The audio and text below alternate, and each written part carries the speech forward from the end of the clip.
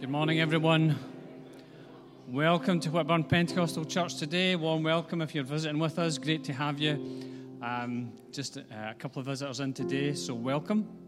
Welcome to those who are joining online. Of course, we can't see you, but you're very welcome, and we hope that you are able to stay with us all through to the end of the service.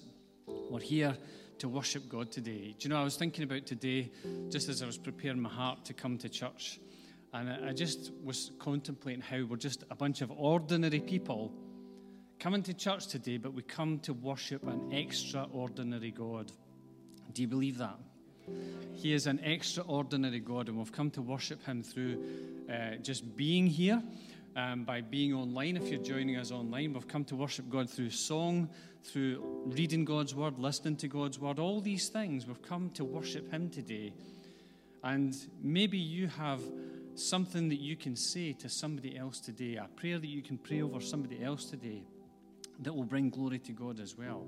We've come together, and really the theme of what I want to talk about today is about us coming together as church and just the importance of us being church together. But we're going to worship God first. We're going to seek him. We're going to praise him. We're going to pray that God inhabits the praises of his people, and we're going to enjoy being in his presence today. Let's pray. Father, we thank you that you are here, that you are in the middle of this gathering. Father, whether we're in person or online, Father, you're with us. Your word promises that where we praise you, that you will inhabit the praises of your people. And Father, we do pray that you would come and inhabit the praises of your people today. Lord, we pray that our song would rise to you this morning. Father, that it would bring glory to you. And Father, that even our very act of gathering today would be a statement to the spiritual world that, Father, you are who you say you are, that you birthed the church, you designed the church, you sustain the church, and you will build the church. And the gates of hell shall not prevail against it. And so, Father, we pray that you'd be glorified in this place today, that you would move by your Spirit today. Holy Spirit, come and move amongst us, we pray. In Jesus' name, amen. Amen. Let's praise him. Would you like to stand?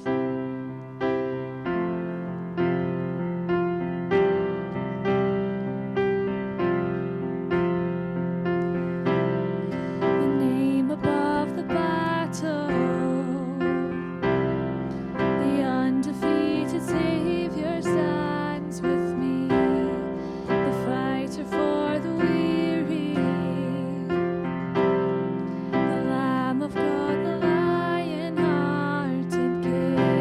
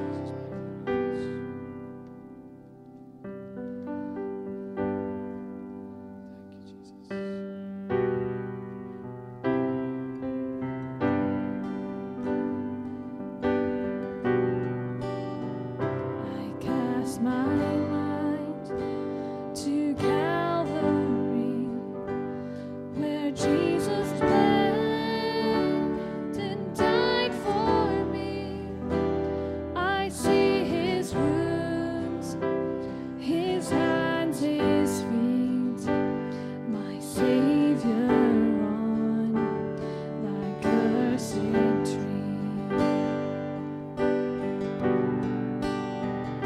His body bound and drenched in tears, they laid him down in Joseph's tomb. The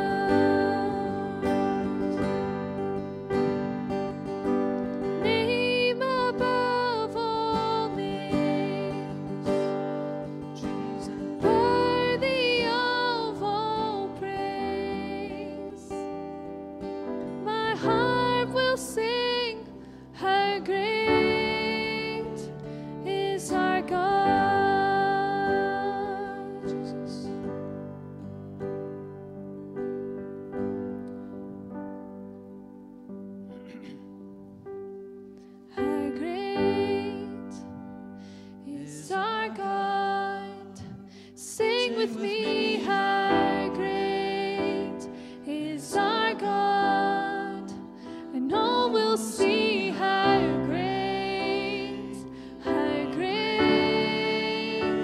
is our God.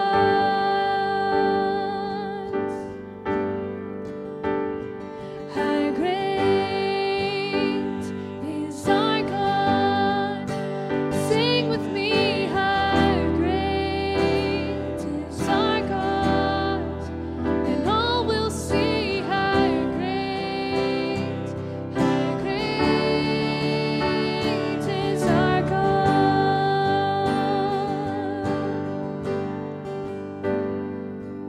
The splendor of the King, clothed in majesty, let all the earth rejoice, all the earth rejoice. He wraps himself in light, darkness tries to hide, and trembles at his voice, trembles at his voice. How great is our God. Sing with me, how great is our God. All will see how great is our God.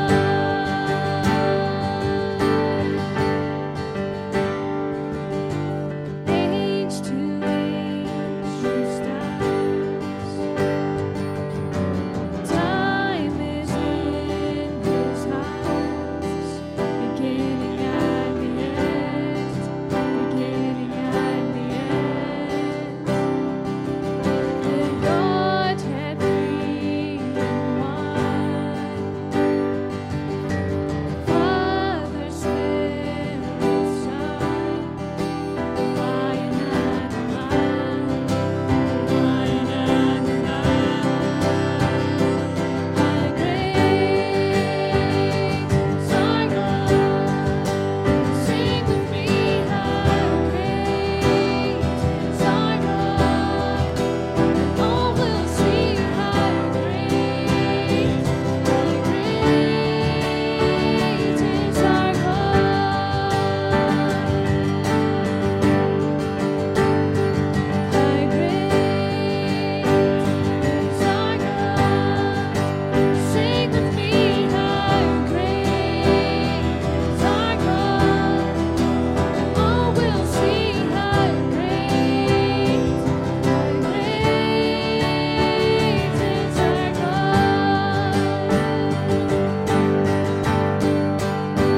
You are the name above all names, worthy of all praise. My heart will sing, how great is our God.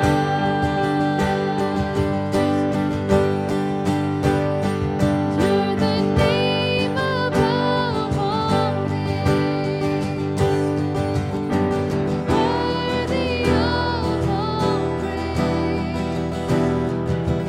My heart will sing, how great is our God.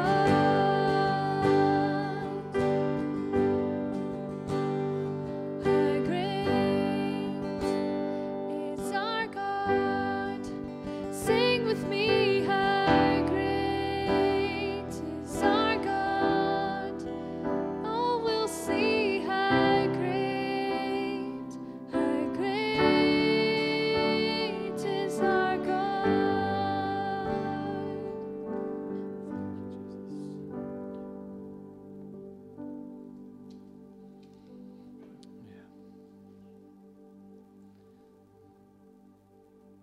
Father, we just thank you for your presence in our lives. Father, we thank you that you are here. And Father, that you want to move in our hearts, move in our lives. And Father, we just pray that you would come. Father, we have come with different needs today. Father, just different things going on in our lives, in our families, things that have been occupying our time and our energy, maybe, Father, things that we've been worrying about. But Father, we pray that you'd come and that you would just move upon us. Father, that you breathe your words into every situation, every heart. Father, whether here in person today or gathered online, Father, we just pray that you'd minister and that you would just demonstrate your presence in Jesus' name. Thank you, Lord. Thank you, Lord. Thank you, Jesus.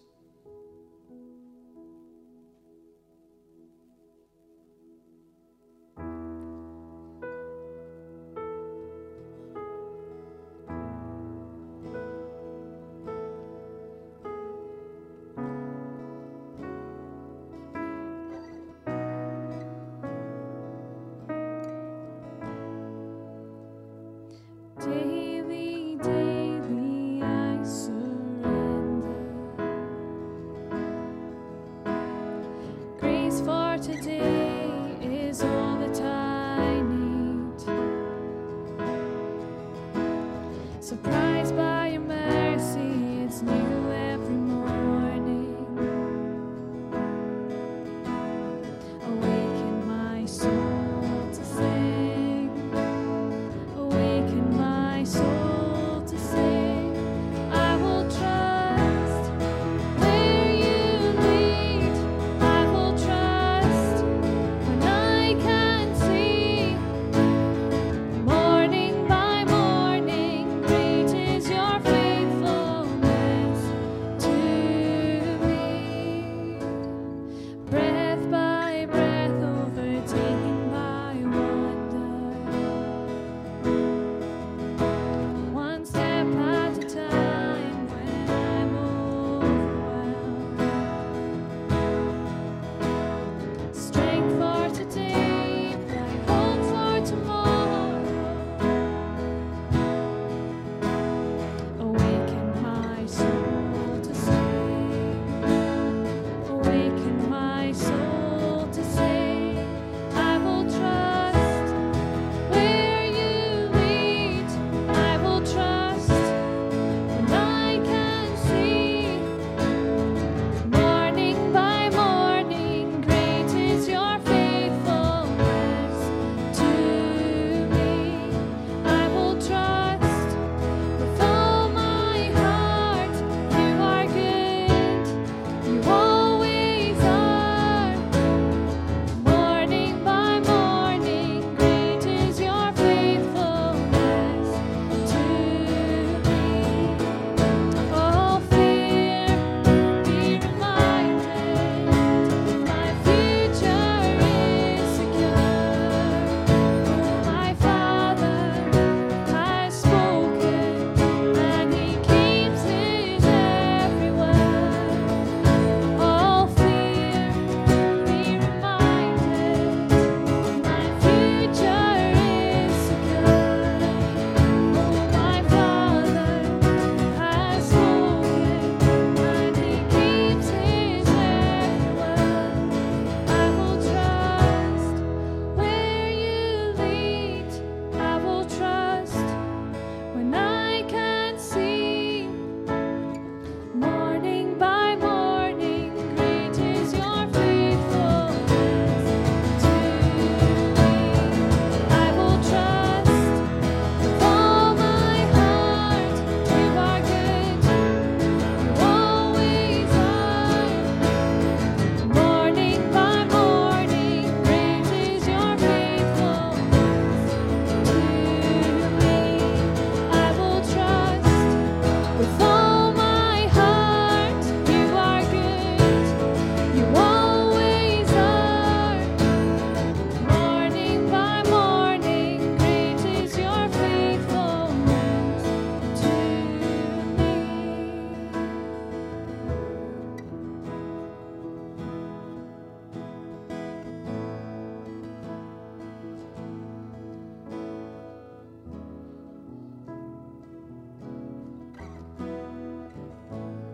Thank you, Jesus. Thank you.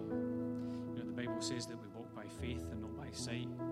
It's so easy to look at the circumstances, to look at what surrounds us, and to get caught up by the circumstances and to just be caught up by the things that we see when we've been praying about things.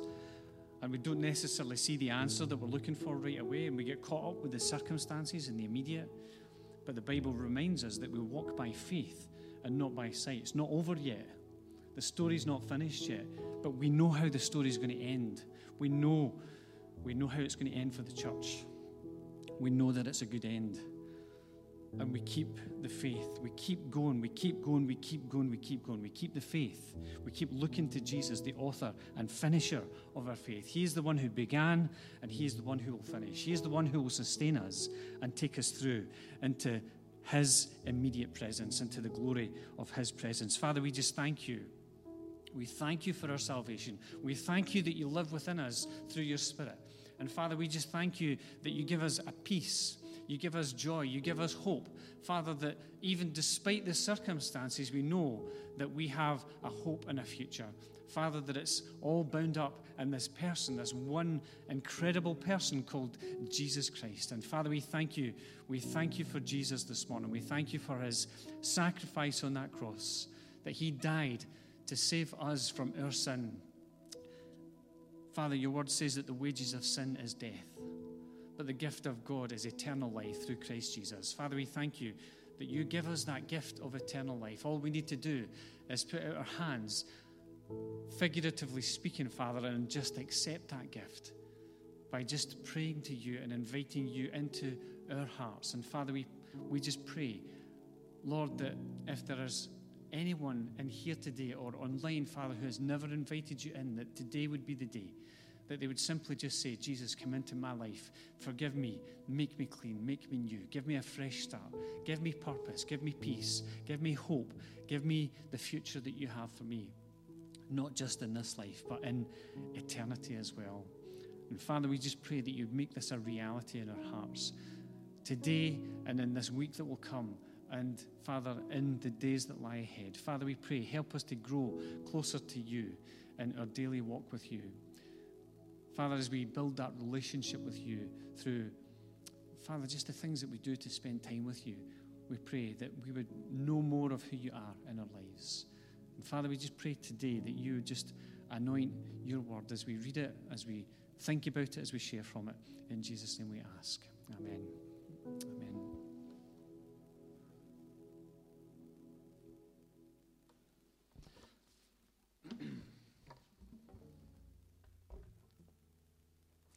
Everybody doing okay?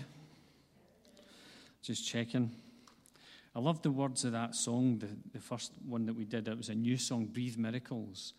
And I don't know about you, that's what I'm praying for often in the church. Often I pray that God breathes miracles into our situations. I'm just trying to find the words. Over every broken heart, hope is rising through the dark. Over every weary soul, breathe miracles. Heaven come and hell retreat. Signs and wonders be released. King of the impossible, breathe miracles. I don't know about you. I believe in a God who can do impossible things. Do you? Okay, I'm not convinced. I believe in a God who can do impossible things. And I'm believing in God for some impossible things. And we've seen God do some impossible things, answers to prayer, and things which I would regard as miracles, but I'm looking for more of God all the time.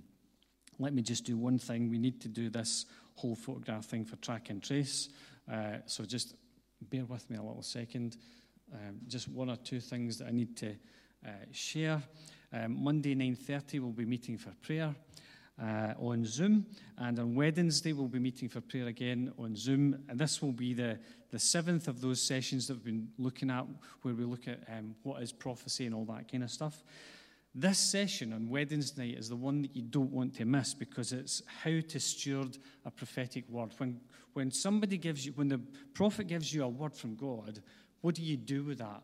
How do you process that? And so this Wednesday night, we'll look at that. We'll have a bit of chat about that. Then we'll pray. Just over people in the church, because there are people in the church who are needing prayer. And after that, there'll be a short break of about 4 weeks where prayer things will be off just during the summer. Everybody gets a little break. Everybody gets a little rest. I don't know about you. I'm needing a wee rest. You need a rest? Some people are just back from holiday and looking very refreshed, I have to say. So it's great to have you back.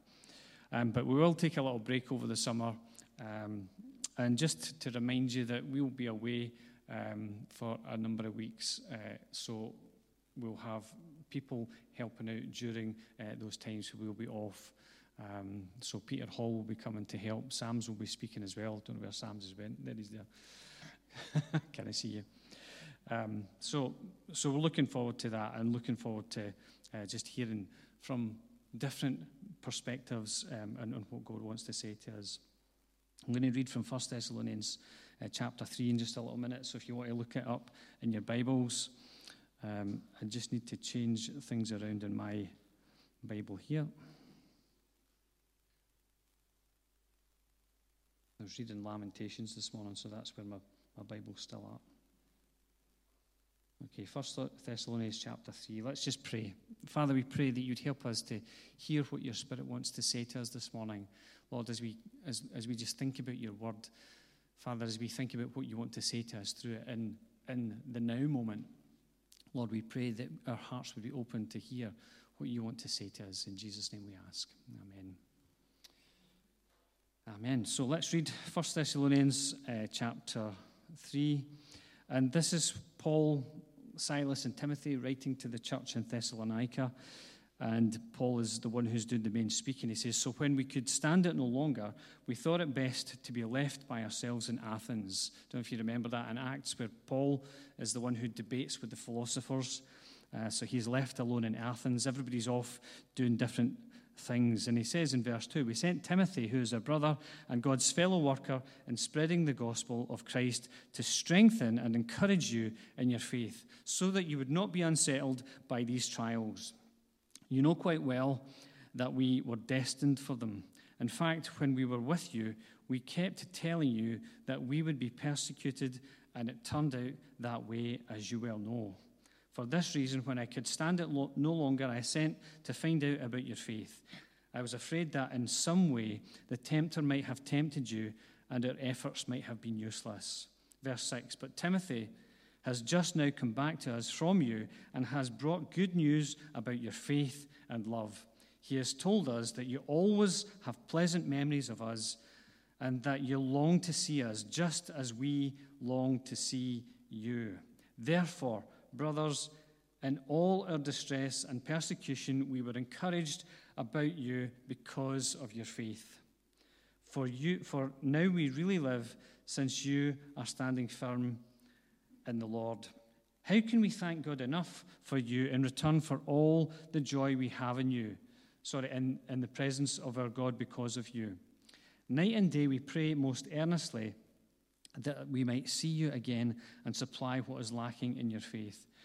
Now may our God and Father himself and our Lord Jesus clear the way for us to come to you. May the Lord make your love increase and overflow for each other and for everyone else, just as ours does for you. May he strengthen your hearts so that you will be blameless and holy in the presence of our God and the Father, when our Lord Jesus comes with his holy ones." Amen.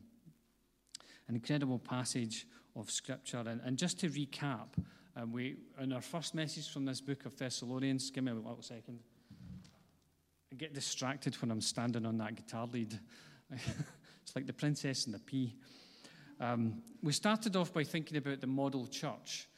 Paul is writing in 1 Thessalonians chapter 1 to the model church. That's how he describes it. Model church needs to have model Christians. If we're going to be a model church, we need to be model Christians. Who wants to be a model Christian? Me, I do. And then we thought in chapter 2 about model leadership, and Paul being the model of leadership. I also encouraged us to remember that if we have influence, then we are a leader in some way, shape, or form. That might be in our family, it might be in our workplace. Regardless of where you are, you might not have a position or a title, but you can still be a leader. So we thought about model leadership. And this week I want to think about mutual concern. You read through a passage of Scripture that's quite interesting, having to preach from a book and going through chapter by chapter. you think, well, what am I going to speak on from this particular chapter? There are so many things. Sometimes it's about knowing what not to include. And it was something I just saw in the scripture that I kind of thought was really, really important. It was this mutual concern. And when I'm talking about mutual concern, I'm talking about Paul's concern for the church, as we read in the scriptures there, and we'll put a verse up on the screen. Paul's concern for the church, but also the church's concern for Paul. We're talking about model leadership. Leadership can be a lonely place. If you're involved in leading something where you actually have responsibility for a program, a particular task, or people, you will know that leadership can be a lonely place. And it's important that there is that mutual concern both for leader as the leader has for the people. And I'm saying that as a pastor in the church here. You know when people are concerned about you as the pastor because they ask. You know I'm concerned about you because I ask. And when I send out a group email and say, how are you doing? That's meant to have a response back the way. So feel free to respond back to those emails. But Paul is concerned about the well-being of these people in Thessalonica. And we see that this letter is from Paul, Silas, and Timothy. And I just have this picture of fellowship as I look at these guys working together in the gospel, and I see a picture of fellowship. And fellowship, that Greek word koinonia, means intimate partnership or participation. It's when we're in something together. And for me, that's what I want to try and focus on today.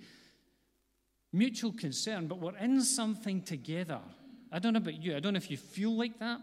But I kind of think it's something that we are in together. What are we participating in? What are we sharing in? What are we partnering in? I want to suggest that the thing that we're partnering in is spreading the good news about Jesus. We're partners in the gospel. Now, here's a situation where Paul, Silas, and Timothy, or at least Paul in this moment when he's writing, is separated from the church in Thessalonica. He wants to be with the church, but he can't be with the church. And so he sends Timothy as his delegate. And this is why. Let me just flick this scripture up on the screen. 1 Thessalonians chapter 3, verse 5. It says, "For this reason, when I could stand it no longer, I sent to find out about your faith. I was afraid that in some way the tempter may have tempted you, and our efforts might have been useless." Paul was wanting to get a picture of where they were at in their faith and their relationship with God. And so he sent Timothy. This is what it says in verse 6. "But Timothy has just now come to us from you and has brought good news about your faith and love. He has told us that you always have pleasant memories of us and that you long to see us just as we also long to see you."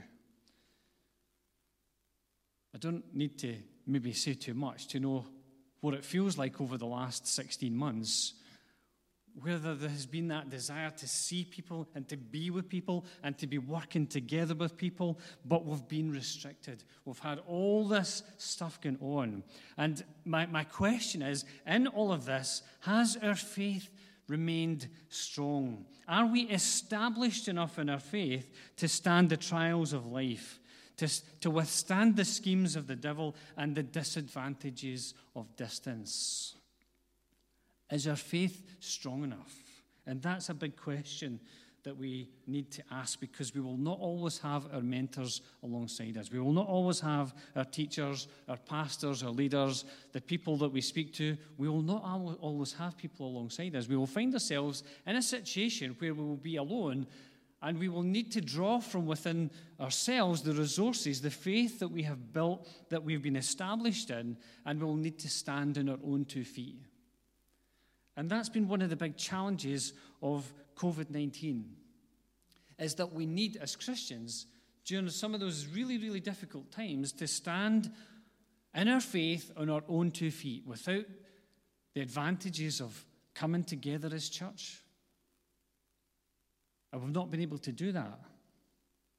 And these are the times when sometimes our faith can be tested. It's a long time. 16 months is a long time. It's also been challenging to notice people not engaging in fellowship. Let's call it Christian community. And here's the thing, all churches, from what I can hear, are going through the same things. I've been speaking to pastors and leaders all over the country. I've been listening to sessions that other people have been taking. And all churches are facing the same things. People not engaging in fellowship, not engaging in church. And I want to flick up something on the screen. Don't get too distracted by all the information on this slide. I just want to draw your attention to two things, okay? And the first one is this, that this is a research done in the States just recently, and 22% of churched adults have stopped going to in-person or digital church. 22%. The survey also asked practicing Christians about church attendance. Pre-pandemic, 79% said that they would attend weekly they would attend church weekly. And during the pandemic, that dropped by 28% to only 51% of practicing Christians attending church in person or digitally every week. Wow. Only 50. And I'm thinking, is this just in the States that this is happening, or does it happen here? From what I'm listening to, it's happening here as well in the UK. These last 16 months have had an incredible effect on the church. And I think about Paul being separated from the church in Thessalonica, and he wants to know what's going on with them. He wants to know if their faith is standing strong, and there needs to be that two-way communication. So he sends Timothy to come back with this report that, yes, they're standing strong. I was blown away by those statistics. What's incredible is that of practicing Christians, 19%, this is practicing Christians, 19% have not been to church at all. I don't know about you, that makes me feel really sad. That gets me upset when I think that people who profess to follow Jesus do not want to be part of church. We've been part of this church now for 30 years. And bar being sick or being on holiday, we've been here on a Sunday. Why? Because we're part of a family, and we love this family, and we want to be with this family every week, worshiping God together, serving God together. And if we're going to be a family, we need to be together. Now, church is not about attendance. It's not all about attendance. It's not all about numbers. I think church is about association. It's about us being together, a desire for fellowship, to do life together, a desire to serve together. It's about engaging in the life and work of God together. But we need to come together to do that. That's been one of the big challenges over the last 16 months. But some of the concerns I have about society in general, and it leaks its way into the church as well, is this whole thing about us becoming increasingly insular, increasingly individualistic, increasingly independent, all fueled by isolation. There are things which are happening in society which are creeping into the church. As a church family, we're supposed to be together. There should be a feeling of us being together, not just a fact, but a feeling of us being together. And I think when it comes to being individualistic and independent, the answer, the antidote, if you like, is what we found out when we were in Sunday school. Jesus first, yourself last, and others in the middle. Can you remember the tune? If you're old enough, you'll remember the tune. Jesus first, yourself last, and others in the middle. It's about recognizing that first and foremost, we serve him. Second, we need to look out for each other. And if we're looking out for each other, somebody will be looking out for us. And we don't need to worry about looking after ourselves. It's not so much about attending church, it's about being church. And by gathering to worship, pray, read from, and meditate on God's word, share in communion, give of ourselves and our resources, serving others, and so on, that we're being church. By gathering, we are being church. And gathering is part of being. You know, sometimes you just want to go where everybody knows your name. And they're always glad you came. For those who are old enough to remember that American sitcom. It's not just about being in the same room. It's about us actually being together. You know, I have conversations with people in this church, and I'll say, did you hear about such and such? Do you know that person? They go, I don't think I know who that is. Do you know, there's a theory that when you get to 150, beyond 150 people, you don't necessarily know each other very well. But within 150, you should know everybody, at least to some degree. I think in the church, we should know everybody by name. And I was thinking about this. Is it just because I'm the pastor of the church that I know everybody by name? And I was thinking back to our early days in the church, and we actually knew everybody by name. And at that point in time, half of our church was gypsies and travellers, and we knew them by name, and we'd go up and fix their TVs and all sorts of stuff. We knew them by name. Let me tell you a little story, and this is a true story. And I read this in a book just a couple of years ago. Two old ladies worshipping together at Anglican evensong. Good evening, Mrs. Jones. Cold for this time of year, isn't it? Mrs. Smith rubbed her hands together as she sat beside her friend. And Mrs. Jones answered as she moved slightly along the pew, yes, it's chilly, isn't it?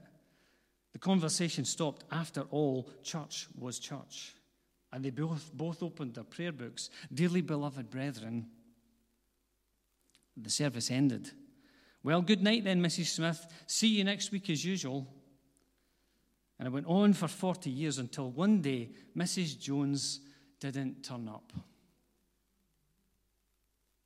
And Mrs. Smith waited patiently, little knowing that her friend had died quite alone during the previous week. And the writer says, I discovered that the relationship of 2,000 Sundays had never progressed beyond the same old remarks. Maybe they knew God himself, but they certainly didn't know each other. And surely that was an insult to true Christian fellowship. True story. Written in a book called Angels on the Walls. Gathering is part of being, but it's not just about being in the same room. It's about interdependence, interrelatedness, sharing, knowing and being known, doing life together, as they say. I don't know about you, I don't like that picture. I would much rather look at this picture.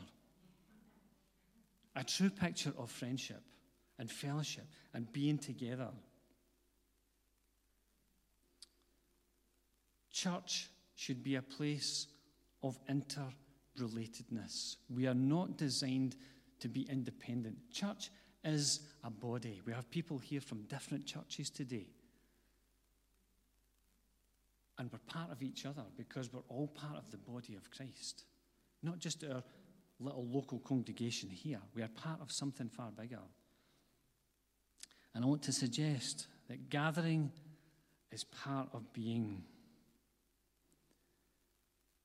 Think about this analogy, and I've heard this analogy preached about, and you've probably heard it as well. The analogy of the coal that falls out of the fire. Okay, that's a log fire. I was trying to find a picture of a coal fire.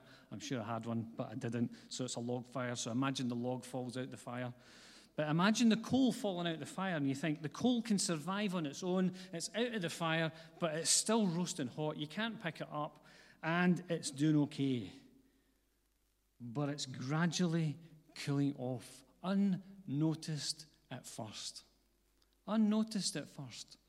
And this is what happens in churches up and down the country, is that people begin to drift away from fellowship, and the effects of that are unnoticed at first, but eventually faith cools down. I said at the start, there'll come a point where we need to stand on our own 2 feet. We will not have people around about us, and we'll need to put our faith into practice. But God has designed us to live in fellowship. That's the church is God's idea. Jesus birthed the church, and he said that he would build his church, and the gates of hell would not come against it. And there's a sense in which our faith should be strong enough to stand on our own 2 feet, but God has designed us to live in fellowship so that we might mutually encourage one another. But there's a certain inevitability about what we're talking about today, about the things that we're seeing in our world just now in relation to the church. Jesus said this to his disciples in Matthew 24:12. There will be such an increase of sin and lawlessness that those whose hearts once burned with passion for God and others will grow cold. I don't know about you. I don't want my flame ever to go out. I want to remain on fire for God.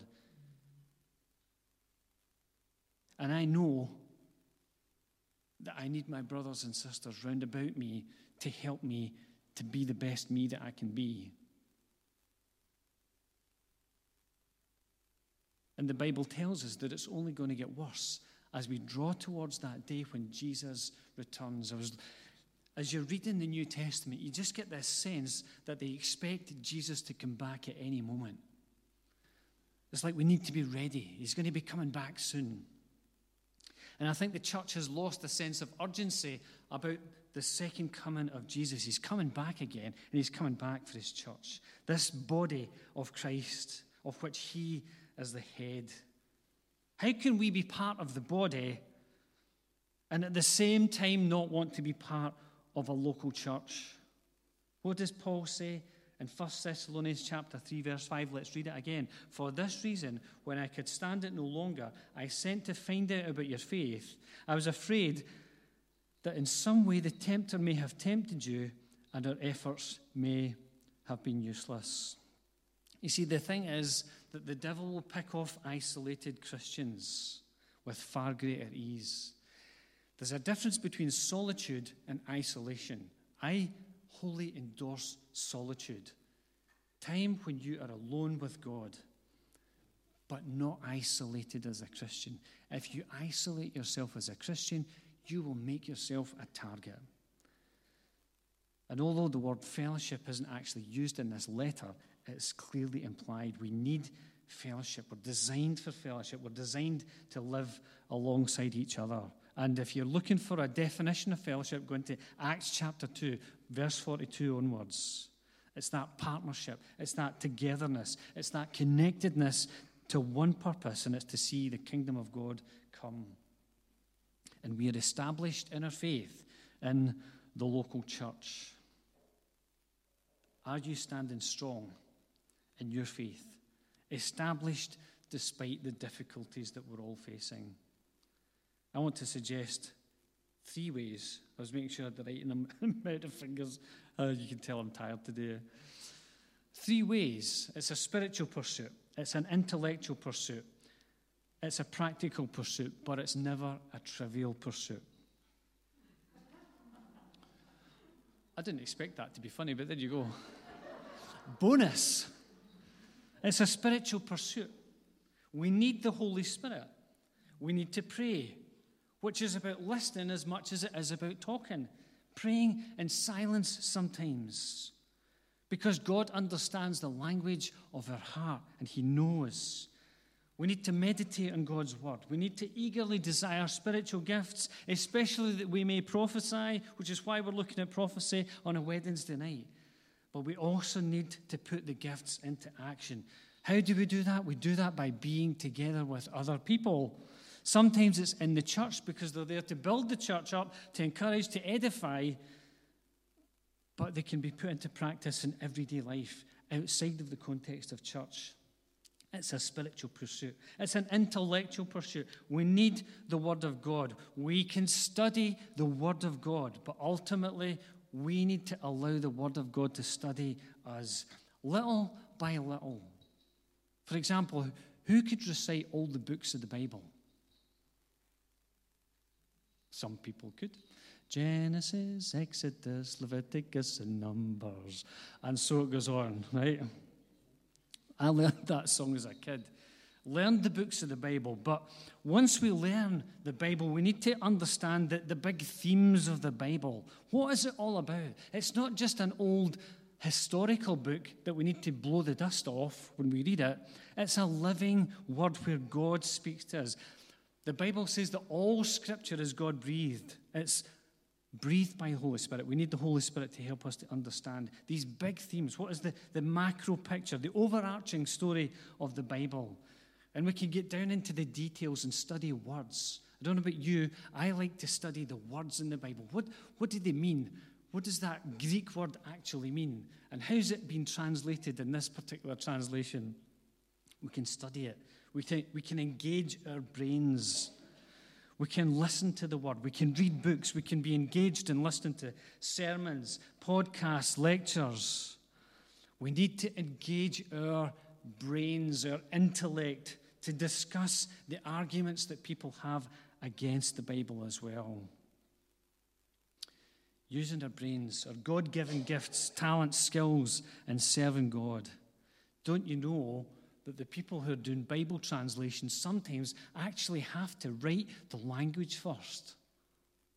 We're supporting people for the first time who are doing Bible translation, who are flying out this week to begin work in earnest on Bible translation. Sometimes people need to engage the intellect and actually say, well, what is your word for the Creator God? The God who created the heavens and the earth. You need to find a word to describe that God first. Sometimes people are using their intellect to actually write a language first so that people can get the Bible in their language. We need to engage our brains. It's also a practical pursuit because the Bible says that faith without works is dead. Through loving, through serving, through giving, through working, through witnessing. The question is, do we have a mutual concern? Mutual concern for each other? Do we have a mutual concern for seeing God's kingdom come, for seeing the church being built and established? Do you know, as things begin to change with the pandemic, we're looking at what we're doing as church, where we serve, and have that intimate partnership in the gospel. But do you know, here's the thing. It's now not as simple as starting back up from where we left off. 16 months is a long time. We're in a different place now. You're at a different place in your life. We're at a different place in leadership as the church, and thinking about how does this all kick off again? We're at a different place. It's not going back to the way we did things. We can't just start things from where they left off because you've changed and we've changed. And everything's changed. If you think about it, things have changed. And it's now about deciding what we'll do and how we'll do it. And in some cases, relaunching things from scratch. But what about you? Is your faith established? Can it survive if you're on your own? And sometimes in life, that's all we have left is faith. Sometimes that's all we've got left. We're standing on our own 2 feet, and all we've got left is faith. Franklin D. Roosevelt is quoted as saying, when you reach the end of your rope, tie a knot and hang on. And my dad used to describe the knot in the end of the rope as faith. To quote Paul, as he's talking to the Corinthians, be on your guard, stand firm in your faith, be men of courage, be strong, do everything in love. Be on your guard, stand firm in your faith, be men and women of courage, be strong, do everything in love. We've got a really clear mandate as a church, haven't we?